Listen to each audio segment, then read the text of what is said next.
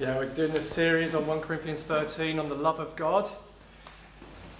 And we've spoken a few times about how Christianity is essentially being awakened to the reality that God loves you and has done everything possible for you to be in a relationship with Him through the life and the death of the Lord Jesus. And then, out of the reality of being awakened to love, we abide and remain and we live in love. And Jesus is the vine, we're the branches, we get our life from Him.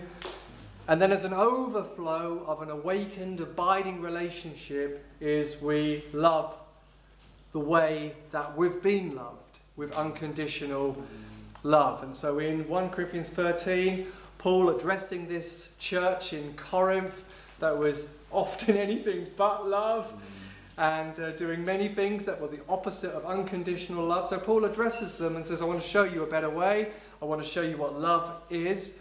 And then he goes through a whole load of statements of love is and love isn't. And I'm going to be talking today about love is always patient and love is always kind. Now I'm going to make a confession. I have a strong craving for a trouble-free life. Anybody else? Yeah. When my plans get interrupted, I feel like it's an alien invasion. They've come from Mars and they've come to take over the planet, and I can feel irritated. Anybody else when you get interrupted? Or you're on the DLR and it stops and you know you've got to get somewhere and you might be late.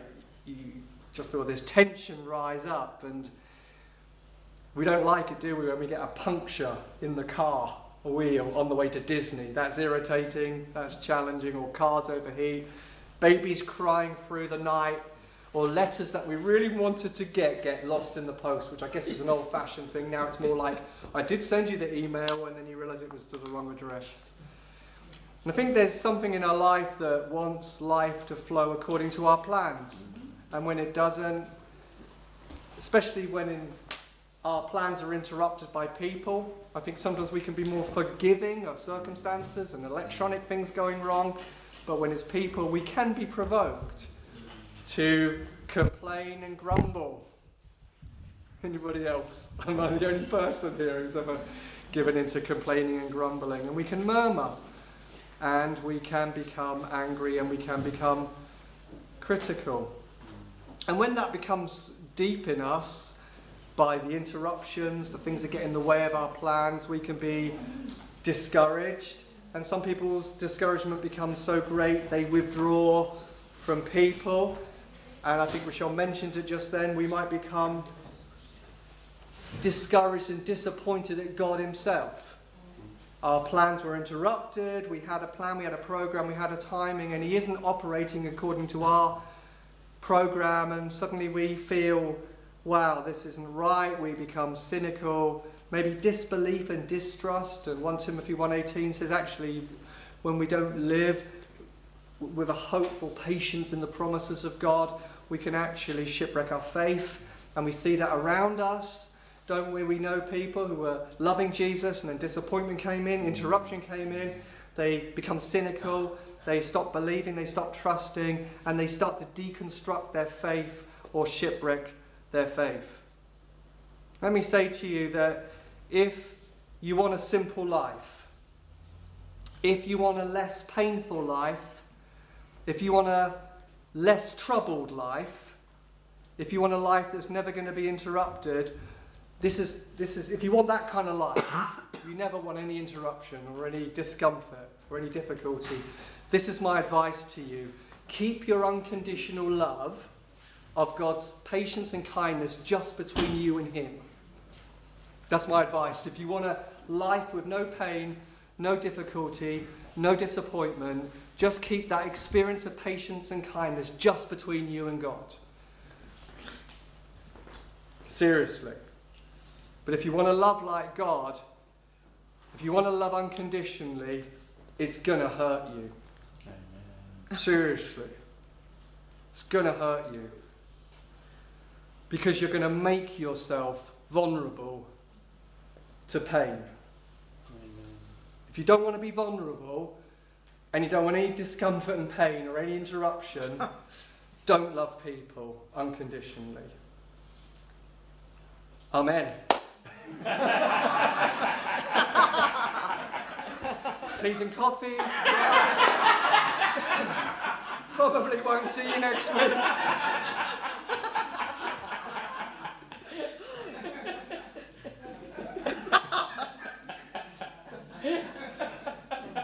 The first statement that Paul makes about what agape love does is patience, he says, essentially is to suffer long and to endure and bear.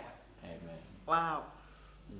Love is patient, love suffers long, it endures, and it bears. That's what patience is. The Bible's not fluffy, is it? It's real and honest, and that's really comforting, isn't it? That the love of God is like that to us. And I think when, like it says easily, like Hebrews says, for the joy set before him, Jesus endured the cross and scorned the shame. But where we really see what it cost him, you see it in Gethsemane, where he's so stressed in agony, emotional pain and suffering and endurance. He drops of blood for what he's going to endure.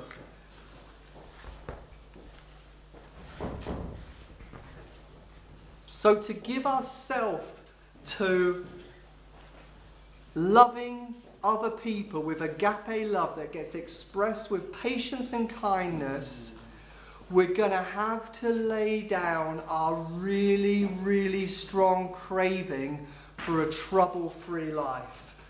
That's going to have to go, and we have to lay it down.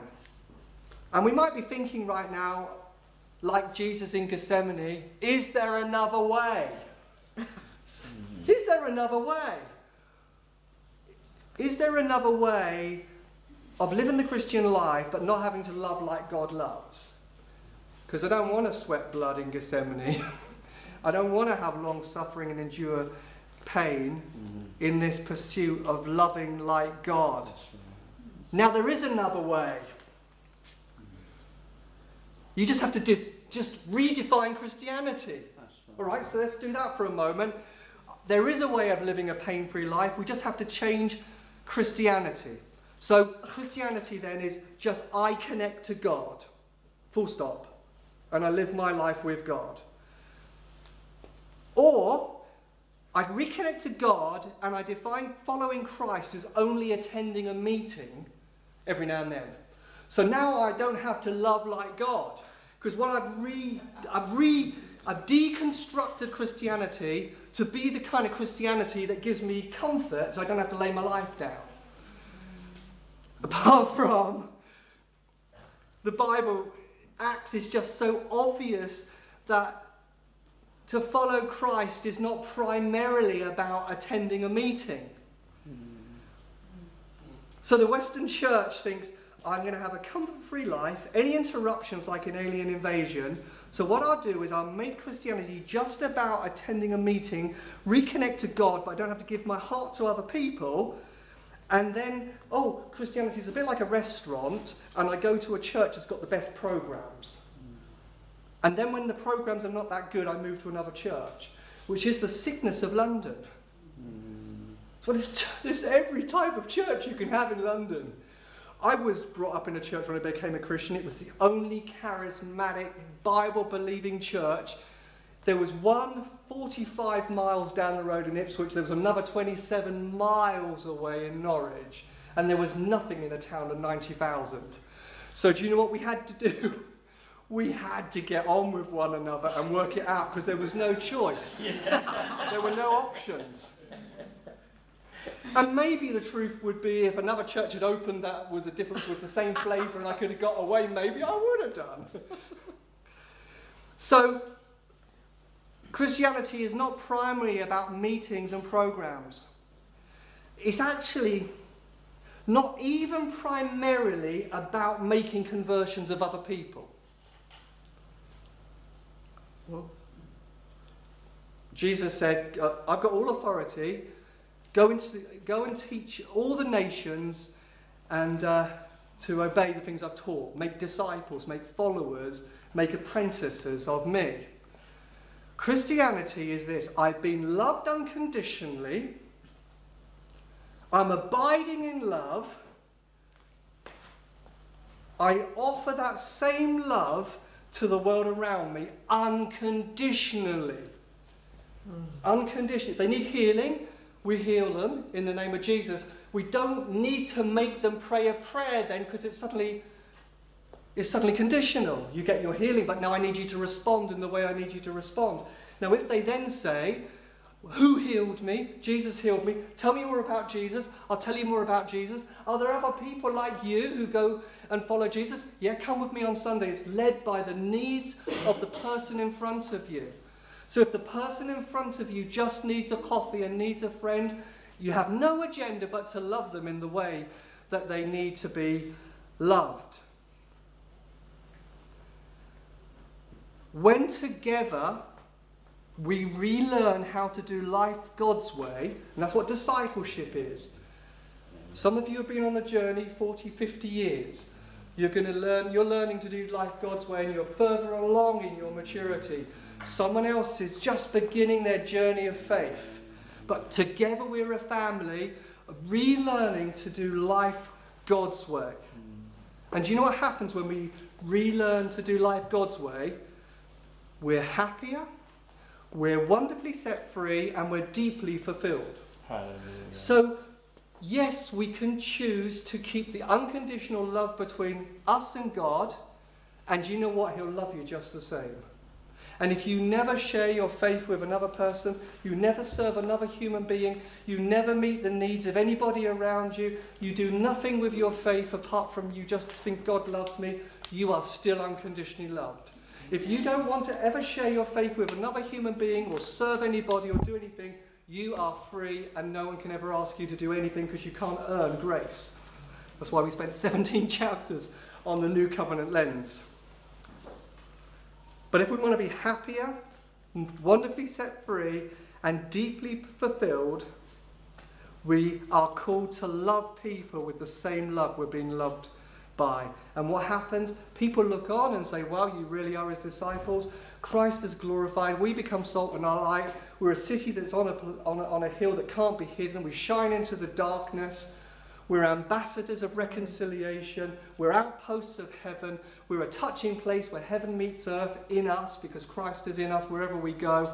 We go on adventures and missions and wonderful, wonderful things. Stories get multiplied. You become wonderfully who you are, and you're going to express unconditional love the way he made you.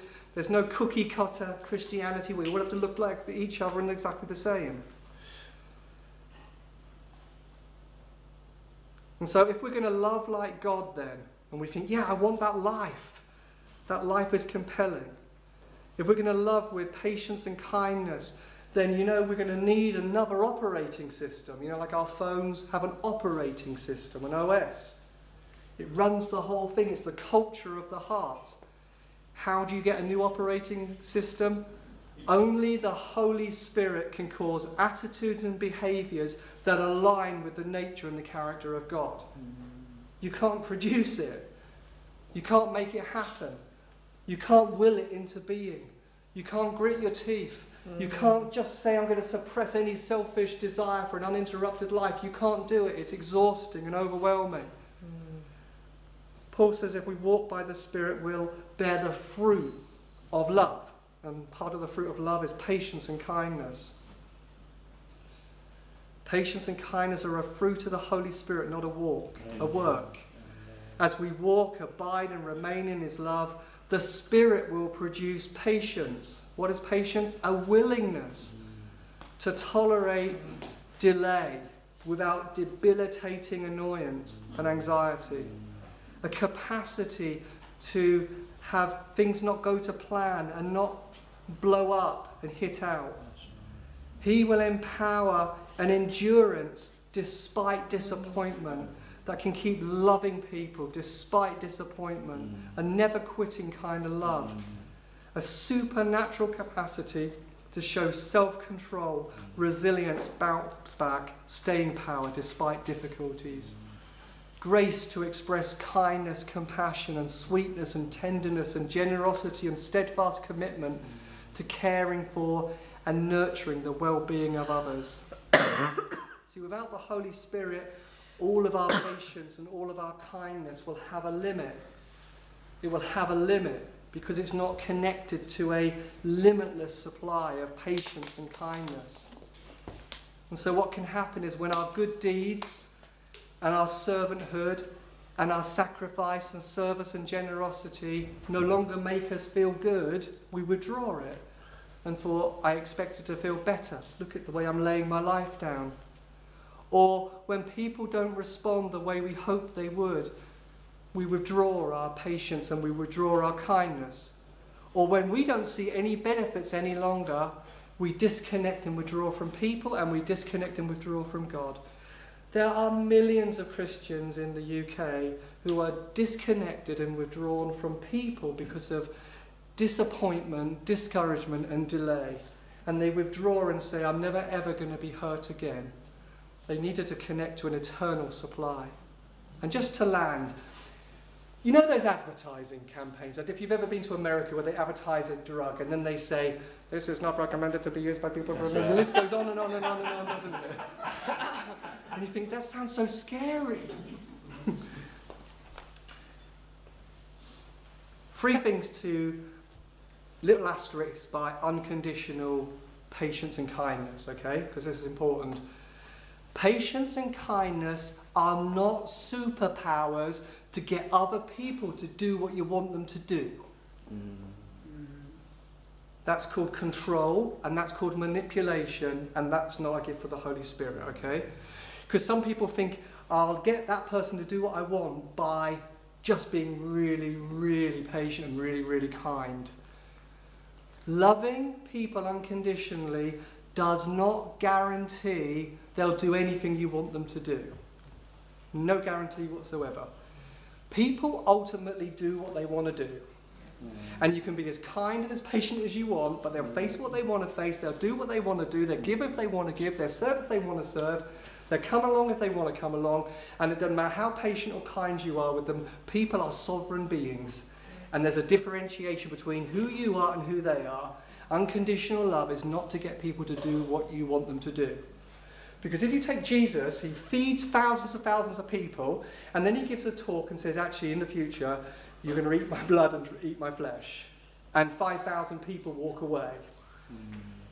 I mean, his love of feeding them was not in order to manipulate them so that he could create a following in order to become a really influential person. They walk away, and then he says to his friends, his disciples, are you going to go as well? So he lets them go. The 10 lepers, only one comes back who was healed. The 9 don't. And says, weren't there 10 healed, or why have only you come? It's radical, freeing, liberating. Jesus loved not to get people to do something he wanted to do. It was unconditional. The love of God is unconditional. Next asterisk. This is important. Unconditional love expressed in patience and kindness does not mean that you have no boundaries. Okay? To love unconditionally does not mean an invitation through patience and kindness that you become a giant doormat. No, seriously. I haven't got time to go into many scenarios and circumstances. The scriptures are clear that actually people are to... many of you would have stories. You might have been in a difficult or abusive relationship, and then you might be hearing that and thinking, if I'd only been unconditionally loving, if I'd have been this, then that person, actually, you've got different stories, and the Bible gives that permission where there's situations that are destructive and abusive to have to make decisions that actually produced a boundary. And so it sometimes means in your employment situation, if you've been there and you've endured and you keep loving and you're patient and kind, but you feel that in that situation you cannot remain, you have permission, because you're not trapped into this thing where, because of patience and kindness, that you never can make a choice. Yeah? So the most compassionate people in the world The most compassionate and kind people in the world, according to social scientists, have the strongest boundaries. And they're loving unconditionally, they're loving radically, they're loving with amazing open doors, because they understand that good self-care means they can keep on giving away what they've got. Amen.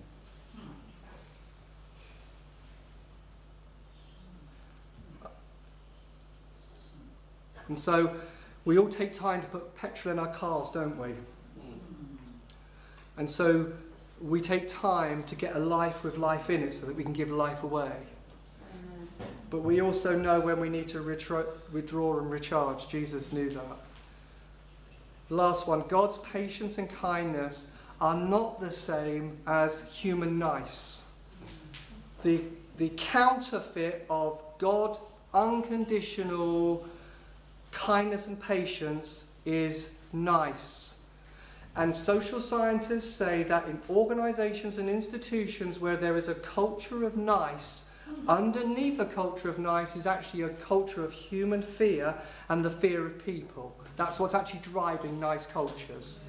So when nice meets anger, when nice meets aggression, when nice meets pouting, when nice meets bitterness, nice won't confront, it will gossip. Okay? Nice is driven by the fear of people. God's patience and kindness is not driven by fear.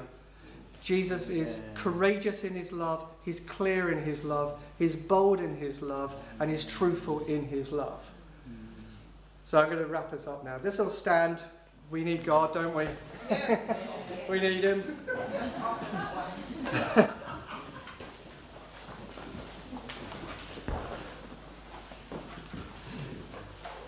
So we remind ourselves, we get awakened to the reality that we are loved. Amen.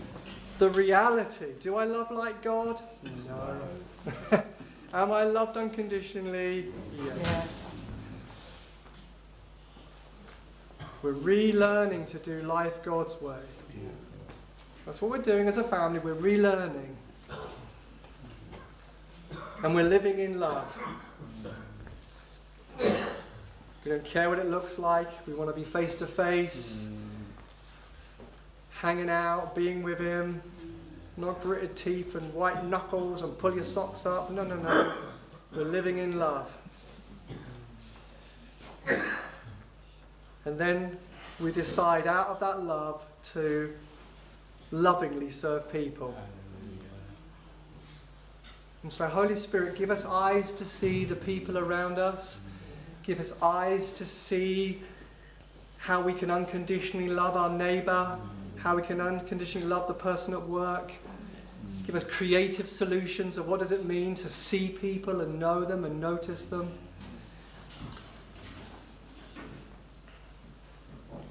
Slow us down, God. Give us some margins in our week, in our commutes and travel time. Even setting out, deciding I'm going to leave 10 minutes before I need to, because if I see somebody that I want to love unconditionally, I'm going to need some time. So I'm banking that into my planning. And right now, Holy Spirit, we say, would you break off any disappointment and discouragement from the past where we have loved unconditionally and we got hurt and said, I'm never doing that again. I got burnt before, I'm not doing that ever, ever again. And we say, God, would you come in right now with healing balm and heal hearts and heal minds and help people, help us not to withdraw our love, to not disconnect from people, but to love radically and unconditionally out of an overflow of receiving love.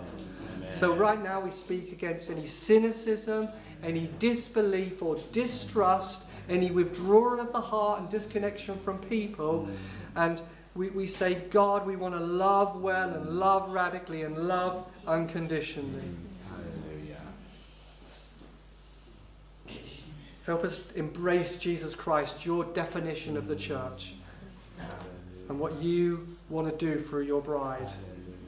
In Jesus' name. Amen. Amen. Amen.